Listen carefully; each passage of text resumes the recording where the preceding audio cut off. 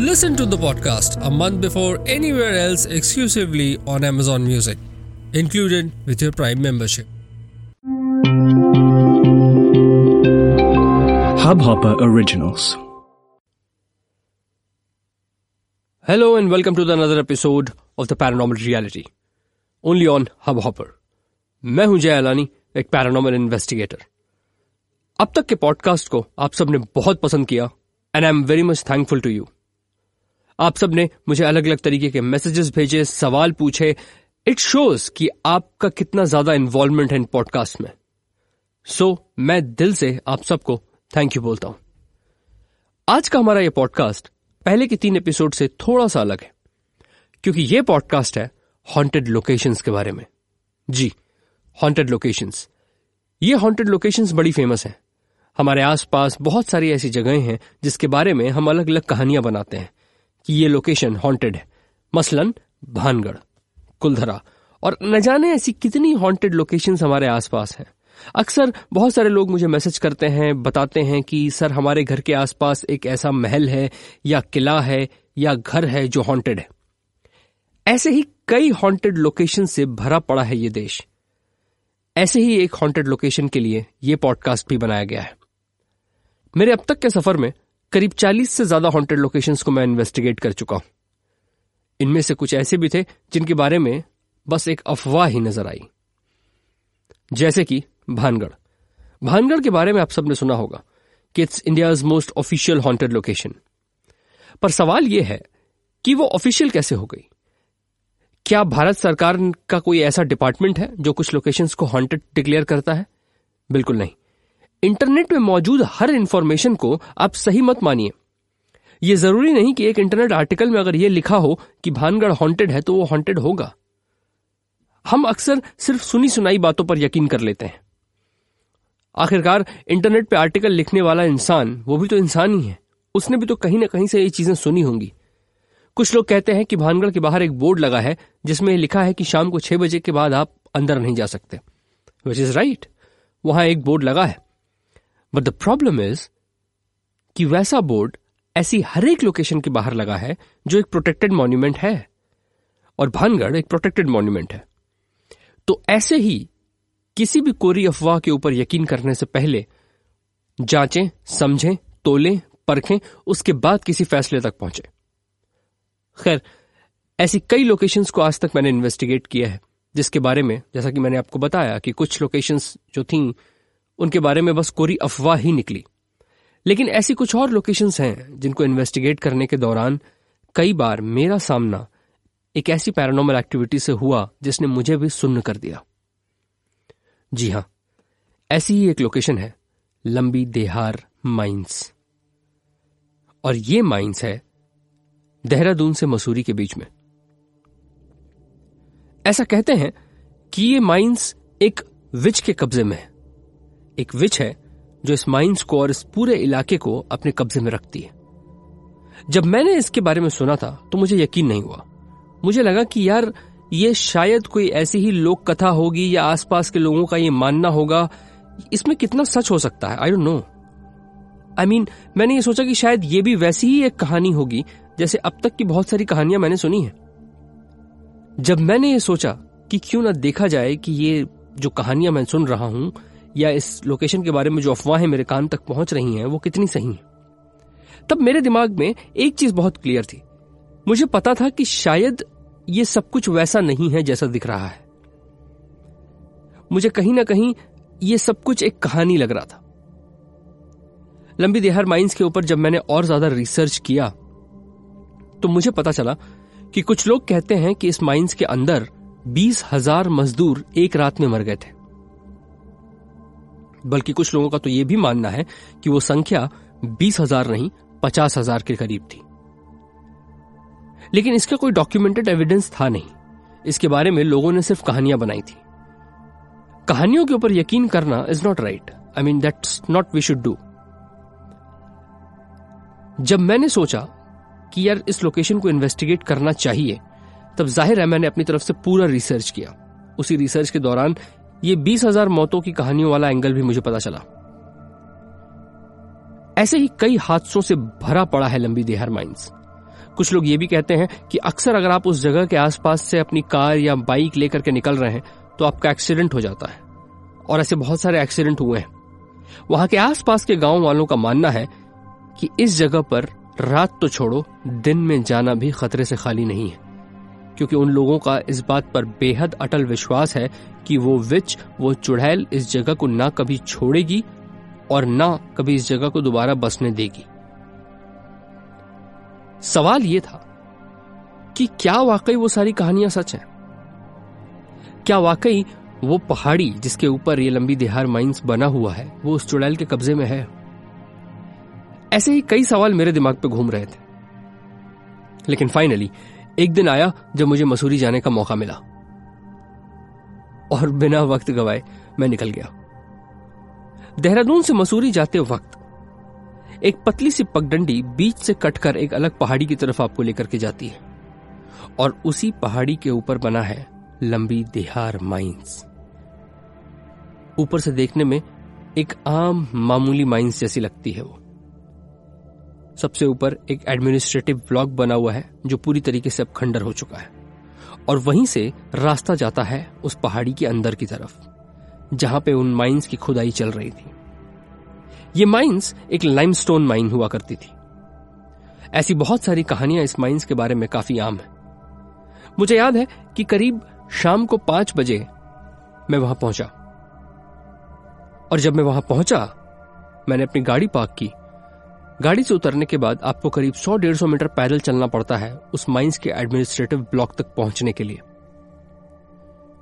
शाम का वक्त था, 5 बज रहे थे, अंधेरा लगभग होने को था। क्योंकि ठंड थी, मसूरी में ठंड होती है, तो ठंड की हवाओं में एक अलग सी शांति होती है, और ऐसी ही शांति के साथ मैं धीरे धीरे धीरे धीरे धीरे धीरे माइंस की ओर बढ़ रहा था। उस रास्ते पर बिखरे हुए छोटे छोटे कंकड़ मेरे जूतों में लग रहे थे। मैं जैसे ही उस माइंस की एडमिनिस्ट्रेटिव ब्लॉक वाली बिल्डिंग के बाहरी गेट पर पहुंचा, जो पहली चीज मैंने देखी, और आप यकीन नहीं करेंगे, ये पहली चीज देखते ही मुझे नहीं लगा था कि शायद ये सब कुछ इतना जल्दी होगा। मैंने वो पहली चीज क्या देखी? मैंने देखा कि 2 कौवे यानी कि क्रोज वहां पे मरे हुए हैं। उनकी डेड बॉडी उस दरवाजे पर पड़ी थी। मुझे लगा शायद ठंड की वजह से या किसी और चीज की वजह से उनकी वहां मौत हो गई होगी। मैंने ज्यादा ध्यान न देते हुए मैंने सोचा कि क्यों ना रोशनी के दौरान ही ऊपर इस माइंस का एक जायजा ले लिया जाए, ताकि जब मैं रात में आऊं तो मुझे पता रहे कि कौन सा रास्ता किधर जाता है, और मैं सही रास्ते का इस्तेमाल करते हुए ही नीचे जाऊं, अंधेरा होते ही, क्योंकि मुझे वहां पर कुछ दिखेगा नहीं। ये सोचकर मैं ऊपर माइंस का और उसके आसपास के लोकेशंस का जायजा ले रहा था। दीवारें टूटी हुई थी। ऊपर से देखने में मसूरी शहर इतना खतरनाक लग रहा था कि मैं आपको बता नहीं सकता। जब मैं कह रहा हूं कि खतरनाक, इसका मतलब डरावना नहीं, इसका मतलब कि उस जगह पर की हवा ही कुछ अजीब थी। जब आप वहां जाते हो तो आपको ऐसा लगता है कि यार यहां कुछ तो नेगेटिव है, कुछ तो ऐसा है जो आपको अंदर ही अंदर मजबूर कर रहा है उस जगह से निकलने के लिए। आपको ऐसा एहसास होता है कि मैं यहां क्या कर रहा हूं। एक बेचैनी सी आपके पूरे शरीर में दौड़ उठती है। कहीं ना कहीं कोई ना कोई गड़बड़ थी वहां, और ये बात मैं आपको सिर्फ कह नहीं सकता, आप अगर खुद कभी वहां जाएंगे तो आप उसको महसूस कर सकते हैं।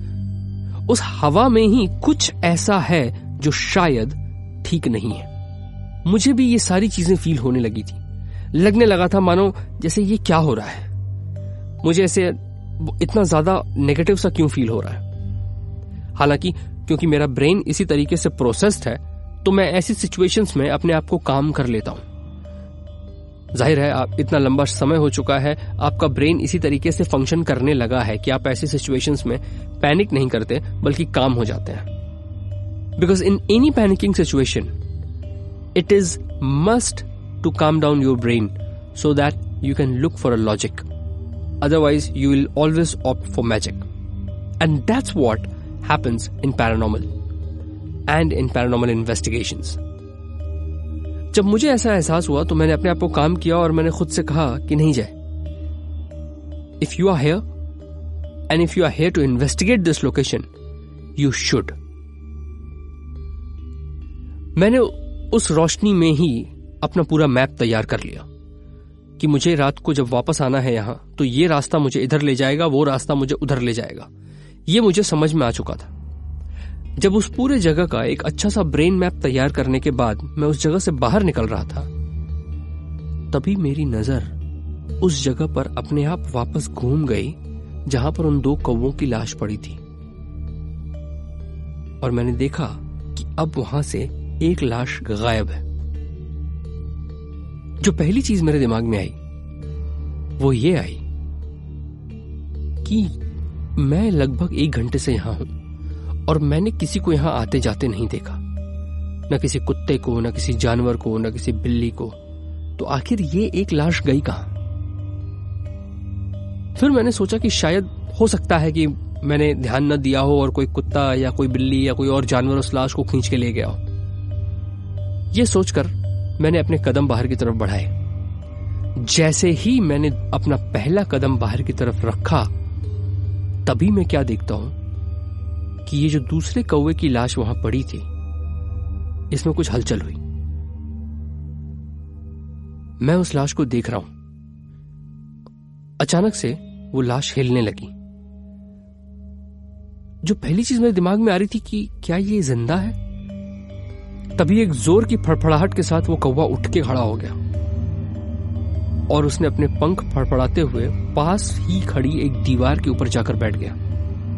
जब मैंने उसको उड़ता हुआ देखा और उस दीवार पर बैठता हुआ देखा, तब मैं देखता हूं कि उसी दीवार पर एक और कौवा बैठा है. तब मुझे समझ में आया कि शायद ये दोनों कौवे मरे हुए नहीं थे. होता है कई बार कुछ जानवर मरने की एक्टिंग करते हैं, या शायद वो वैसे सो रहे होंगे. ऐसे कई ख्याल मेरे दिमाग में दौड़ गए. मैंने ज्यादा ध्यान न देते हुए अपने कदम बाहर की ओर बढ़ा लिए. मैं बाहर गया, अपनी कार में बैठा, कार स्टार्ट की, वहां से निकला. वहां से निकलने के करीब 10 मिनट के बाद मेरे दिमाग में ख्याल आया कि हां, ये सही है कि कुछ जानवर मरने की एक्टिंग करते हैं, लेकिन कौवे ऐसा बिल्कुल भी नहीं करते. इनफैक्ट बर्ड्स ऐसा बिल्कुल भी नहीं करती. इन बर्ड्स में सिर्फ एक ही स्पीशीज ऐसी है जो ऐसा करते हैं, एंड दैट इज डव. वो भी बहुत मजबूरी में. मैंने तुरंत अपनी गाड़ी रोकी, उसका हैंड ब्रेक खींचा, अपना फोन निकाला और गूगल पे प्रॉपर ऑथेंटिकेट साइट से रिसर्च किया कि क्या ऐसे इंसिडेंसेस हुए हैं जिनमें कभी क्रोज ने मरने की एक्टिंग की है.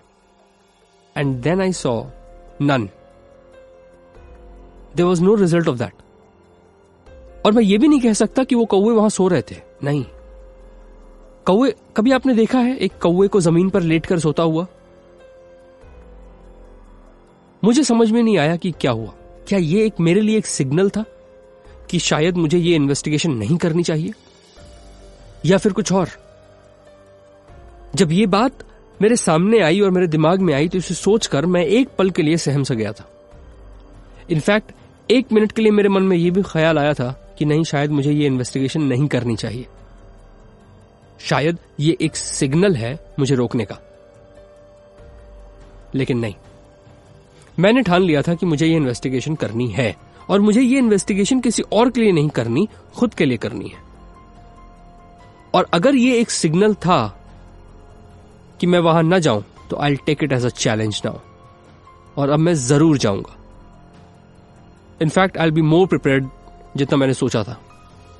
I went back to my hotel and I thought to have a good sleep. देखिए, पैरानॉर्मल इन्वेस्टिगेशंस में जाने से पहले इट्स वेरी मच नेसेसरी कि you take a good sleep, because आपका दिमाग शांत रहता है, काम रहता है, सोचने समझने की शक्ति रहती है. So it is very much necessary that you take proper rest, because आपको पता है कि उस रात आपको एक इन्वेस्टिगेशन करनी है, और एक इन्वेस्टिगेशन करना it's a very tough task to do. आप कहां जा रहे हैं, कैसे रास्तों पर जा रहे हैं, कहां बैठना पड़े, खाना मिले नहीं मिले, पानी मिले नहीं मिले, कोई नहीं जानता. So that is why you need to give a proper rest to your body. मैं होटल गया, मैं सो गया. मैंने अपनी घड़ी में 11 बजे का अलार्म लगाया, क्योंकि मेरे होटल से उस माइंस की जो डिस्टेंस थी it was around 30 minutes. So I thought कि अगर मैं 11 बजे, 11:30 बजे भी यहां से निकलता हूं तो 12 बजे तक वहां पहुंच जाऊंगा. And I slept for a while. रात के 11 बज रहे थे। फोन का अलार्म बजा और मेरी नींद खुली। मेरे दिमाग में कहीं ना कहीं अभी तक वो हादसा चल रहा था जो शाम को मेरे साथ हुआ था। I was in a state of two minds. मेरा एक मन ये कह रहा था कि मुझे वहां जाना चाहिए, लेकिन कहीं ना कहीं एक मन ऐसा भी था जो मुझे वहां जाने से रोक रहा था। 15 मिनट मैंने बैठ के सोचा। मैंने खुद से एक जवाब मांगा कि जय क्या करना चाहिए, जाना चाहिए या नहीं जाना चाहिए। अंदर से एक आवाज आई जिसने कहा कि यू शुड गो। एक बार देख करके तो आओ, वहां होता क्या है, ज्यादा से ज्यादा क्या होगा तुम्हारी जान चली जाएगी, इससे ज्यादा और क्या हो सकता है। और जब मैंने एक पैरानॉर्मल इन्वेस्टिगेटर बनने की ठानी थी तो मेरे दिमाग में एक चीज बहुत साफ थी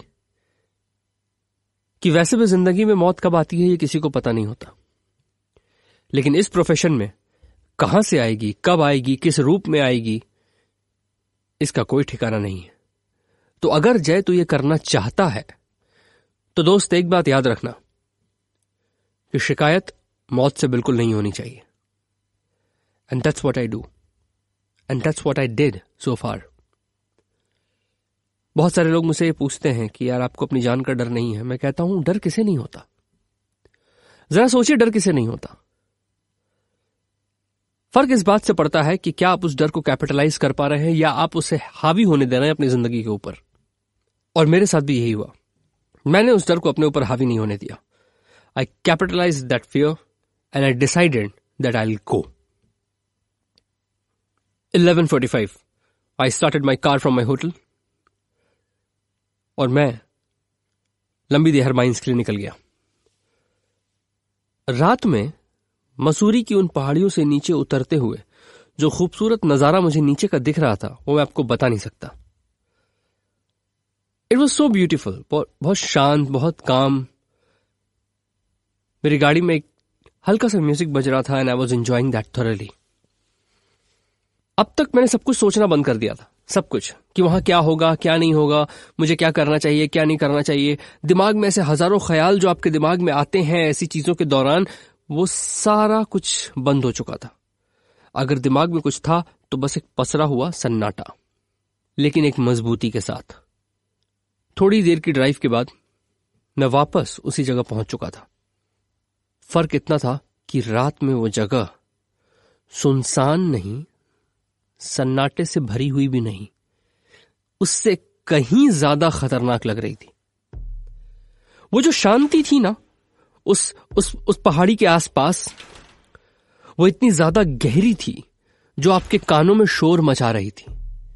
जी, कई बार ऐसे सन्नाटे आपके कानों में शोर मचा देते हैं, आपके दिलो दिमाग में शोर मचा देते हैं। मैंने अपना सफर शुरू किया। मैं इस बार फिर से उसी जगह पर आकर खड़ा हो गया जहां वो 2 कौवे मुझे दिखे थे। मैंने अपने आसपास देखा, मुझे कुछ नहीं दिखा। टॉर्च की लाइट की रोशनी में बहुत कोशिश की कि सब कुछ साफ साफ दिखे। ऐसी जगहों पर अगर कभी भी आप रात में जाते हैं तो एक बात का ख्याल जरूर रखें, भूत आएगा या नहीं आएगा ये तो अलग की बात है, लेकिन वहां अक्सर सांप, बिच्छू या ऐसे जानवर हो सकते हैं जो आपकी जान के लिए खतरनाक हो सकते हैं। इसलिए हमेशा अपना सर जमीन की तरफ रखें। टॉर्च या जो भी चीज आप कैरी कर रहे हैं उसकी रोशनी जो है वो जमीन की तरफ बराबर बनाए रखें और कम से कम अपने कदमों के 4 कदम आगे और 4 कदम पीछे, 4 कदम दाएं, 4 कदम बाएं ध्यान देकर चलें। 4 कदम इसलिए ताकि उस रेंज में अगर कुछ भी आता है, कोई भी ऐसा जानवर आता है जैसे कि सांप, बिच्छू या कोई कीड़ा, तो आपको उससे दूर हटने का रिएक्शन टाइम मिल सके। इसलिए हमेशा ध्यान रखें कि भूतों से ज्यादा खतरा ऐसी जगहों पर सांपों से होता है या बिच्छुओं से होता है या ऐसे जानवरों से होता है। कई बार ऐसी जगहों पे ऐसे चमगादड़ भी मिल जाते हैं जो आप पर सीधा हमला करते हैं, वार्निंग नहीं देते। इसलिए मुझे इन सारी चीजों से बचते बचाते माइंस के अंदर जाना था। मैंने वो पूरा एडमिनिस्ट्रेटिव ब्लॉक चल के तय किया। वहां से एक रास्ता सीधा माइंस के अंदर जाता है। हालांकि वो है तो बहुत गहरा, लेकिन मुझे ये पता था कि मैं इतनी गहराई तक नहीं जा सकता हूं। पर मैं जितनी गहराई तक जा पाऊंगा मैं जरूर जाऊंगा, क्योंकि मेरे पास कोई ऑक्सीजन सप्लाई या ऐसा कोई सप्लीमेंट था नहीं वहां पर। So I said okay, let's go, let's do this. I started walking down the hill, और धीरे धीरे मैं उन माइंस के नीचे जा रहा था।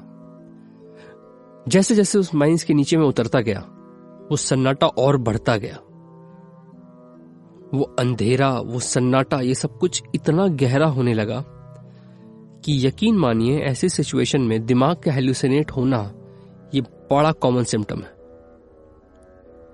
उस दौरान आप ये जरूर पूछना चाहेंगे या सोचेंगे कि यार उस दौरान इस इंसान के दिमाग में क्या चल रहा होगा। अगर मेरे दिमाग में उस वक्त कुछ चल रहा था तो वो बस इतना चल रहा था कि आज पता चल जाएगा कि यहां पर कुछ है या नहीं है। और यही सोचकर मैं धीरे धीरे नीचे उतर रहा था।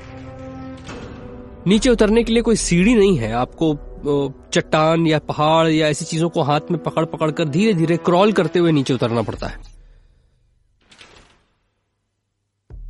करीब 30-35 फीट नीचे उतरने के बाद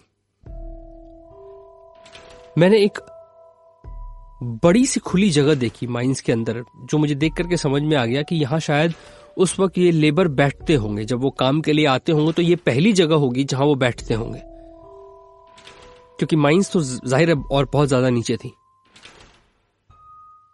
उस जगह पर जब मैंने आसपास रोशनी से देखने की कोशिश की तो मुझे उस जगह पर दिखी एक कब्र। जी, माइंस के अंदर एक कब्र। कब्र की साइज देख के लग रहा था कि जैसे मानो ये किसी बच्चे की कब्र होगी। समझ में नहीं आया कि ये मामला है क्या।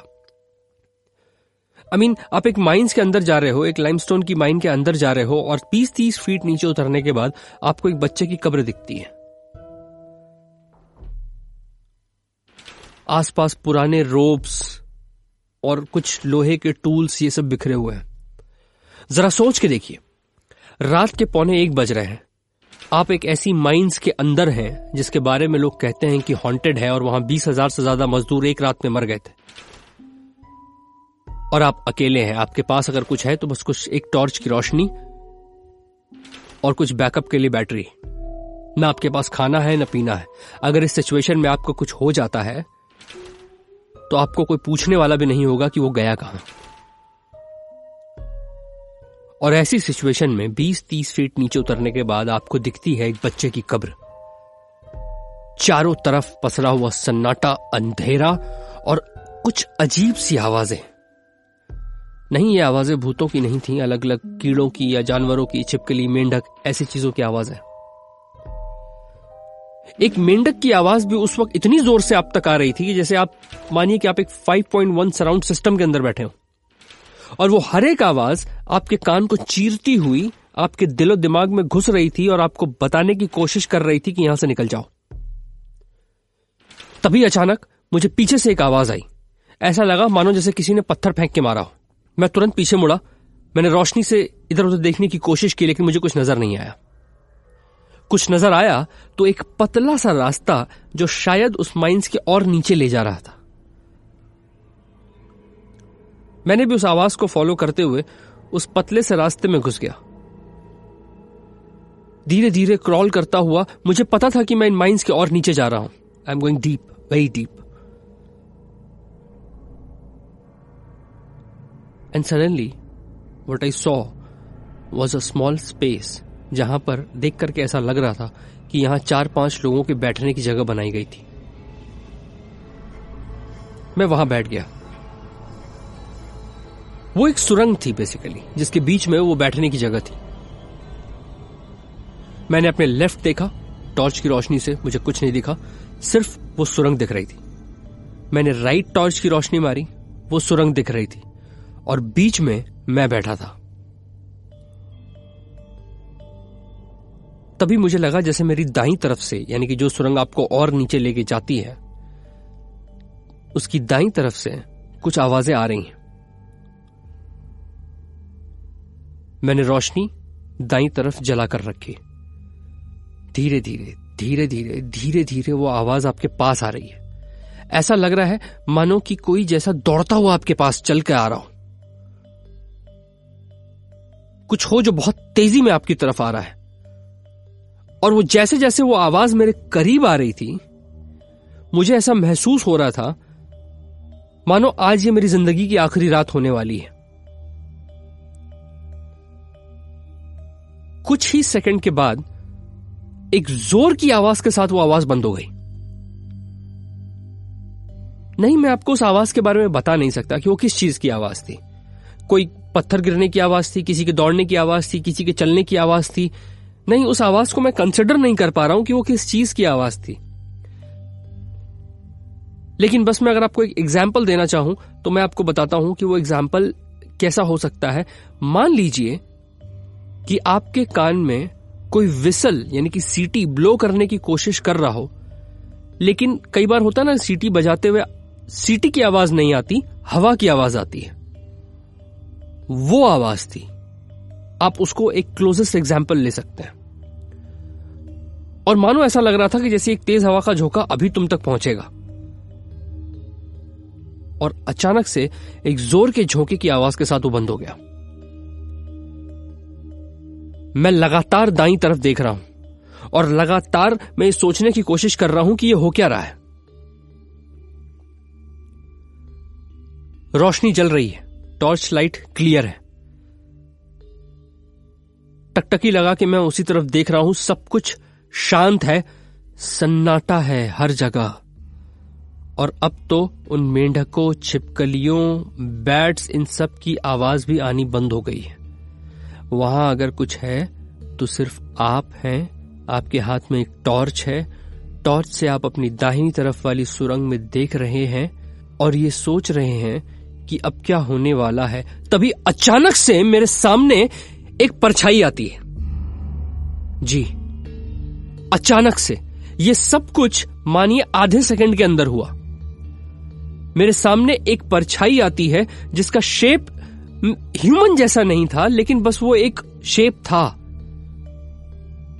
वो एक शेप था। I was so sure about it, I am so sure about it that it was a shadow. Now you can ask me कि तुम्हें यार अंधेरे में शैडो कैसे दिख गई।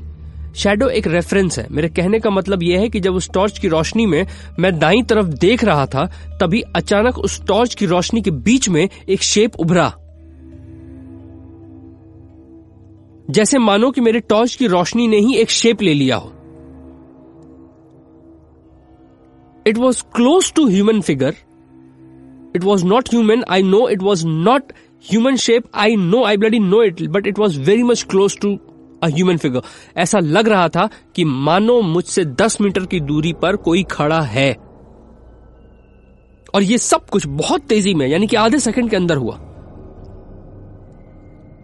पैरानॉर्मल भाषा में इसको कहते हैं अपैरिशन, यानी कि जब आप किसी ऐसी एंटिटी को देख लेते हैं, उनकी परछाई, उनका होना, उनका वजूद आप देख लेते हैं, इसको कहते हैं अपैरिशंस।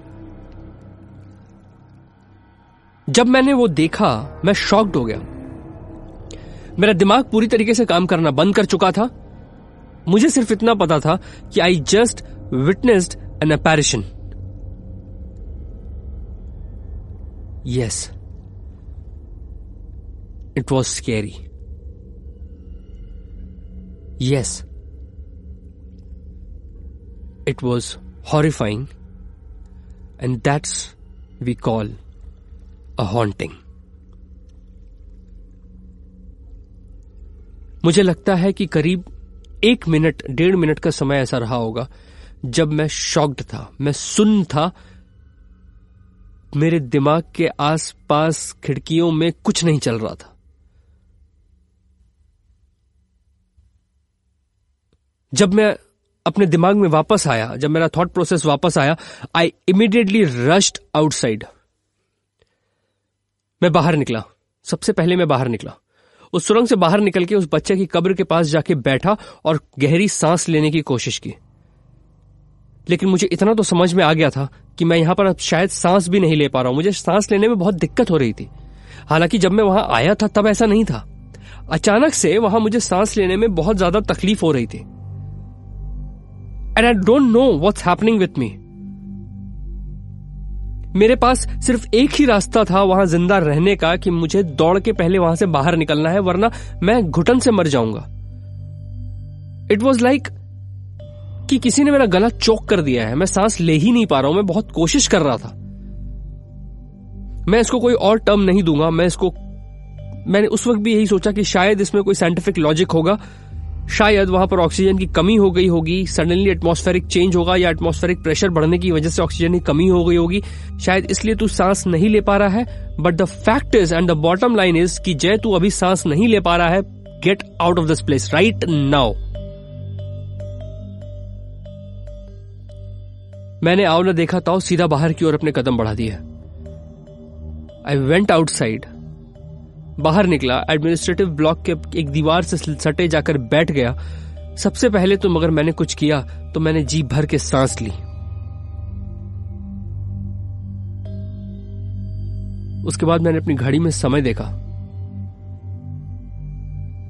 और आप यकीन नहीं करेंगे कि मेरी घड़ी में 3:45 बज रहे थे।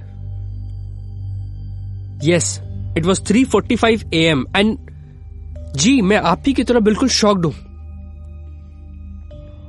मुझे पता ही नहीं चला कि ये 3-3.5 घंटे कहां गए। आई वॉज लाइक, अरे अभी तो मैं उस बच्चे की कब्र के पास था और अभी मैंने टाइम देखा था 1:15 बज रहा था। ये अचानक से 3:45 कैसे हो गए? मुझे नहीं लगता कि मैंने उस टनल के अंदर 3-4 घंटे बिता दिए। I was so shocked to see and मुझे इतना ज्यादा मेरे दिमाग पर इस बात का असर हुआ कि उस वक्त कि मैं आपको बता नहीं सकता। मतलब आप सोच सकते हैं, अभी आपको लग रहा है कि 1:15 बज रहे हैं और अचानक से अगले पल आपको लगे कि नहीं यार 3:45 बज गए। देखिए, कहीं पर आप अगर 3-4 घंटे बिताते हैं तो आपको पता होता है वो टाइम ड्यूरेशन। 3-4 घंटे एक लंबा वक्त होता है। 3-4 घंटे में आप बहुत सारे काम कर सकते हैं। पर मुझे लगा ही नहीं कि मैं उस टनल में 3-4 घंटे से था। It was 3:45 AM।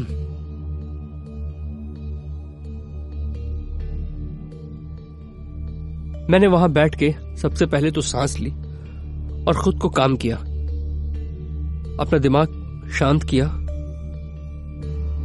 और अपने दिमाग से कहा कि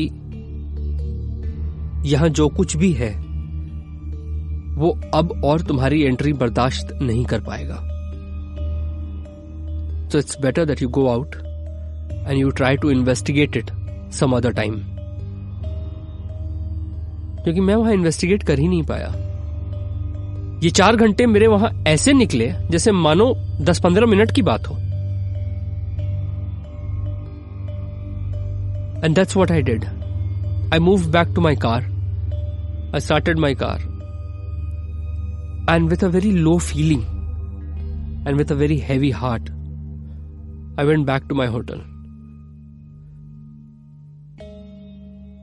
हो सकता है कि उस जगह पर जो भी एंटिटी है या थी या सिर्फ उस रात के लिए थी, मैं नहीं जानता। It clearly did not want me to come inside the location and it didn't let me investigate it। हो सकता है शायद मैं भविष्य में इसको दोबारा इन्वेस्टिगेट करूं। That's another thing। मगर वो जो हुआ, it was a clear example of paranormal activity। अब आप में से बहुत सारे लोग हो सकता है कि कल को मुझसे ये पूछें कि एक तरफ तो आप कहते हैं कि भूत और पोजेशन नहीं होता और उस तरीके से नहीं होता, दूसरी तरफ आप खुद एक पैरानॉर्मल एक्टिविटी विटनेस कर चुके हैं। मुझे पता है आप में से बहुत सारे लोगों के दिमाग में सवाल आएगा, पर मैंने इसका जवाब बहुत पहले ही क्लियर कर दिया है। मैं कभी नहीं कहता कि मैं किसी भूत, भगवान, रिलीजन, बिलीफ सिस्टम, किसी भी चीज के खिलाफ हूं। ना मैं ये कहता हूं कि वो नहीं है या मैं उनके होने की पॉसिबिलिटी को डिनाई करता हूं। ऐसा कुछ नहीं है। मैं सिर्फ इतना कहता हूं कि होते हैं, होते होंगे, लेकिन उस तरीके से बिल्कुल नहीं होते जिस तरीके से हमने परसीव किया है। उनके नाम पर अंधविश्वास बंद करने की बात करता हूं मैं। इतने लंबे सफर के दौरान कुछ पैरानॉर्मल एक्टिविटीज मेरे साथ हुई हैं और मैं खुद खड़ा हूं उस बात का सबूत आप सबके साथ शेयर करने के लिए। लेकिन क्या उसका कोई गहरा असर मुझ पर हुआ है? क्या मैं मर गया हूं? क्या मैं पजेस्ड हो गया हूं? ऐसा कुछ नहीं है। I am a well healthy man. यहां बैठा हूं स्टूडियो में, आप लोगों के साथ अपना एक्सपीरियंस शेयर कर रहा हूं। लंबी Dehar mine, Lambi Dehar mines, for me it's one of the most haunted locations in India. I know शायद ये पॉडकास्ट सुनने के बाद आप इंटरनेट पे उसके बारे में रिसर्च करेंगे, पर मेरा यकीन मानिए, इंटरनेट के रिसर्च के ऊपर मत जाइएगा। And if you ever want to visit that location, it's strictly advised that visit in the day and visit with groups. Do not try to wander around the location alone. It's not safe. It's clearly not safe. जल्दी मिलते हैं paranormal reality के अगले episode में। Good night, happy haunting.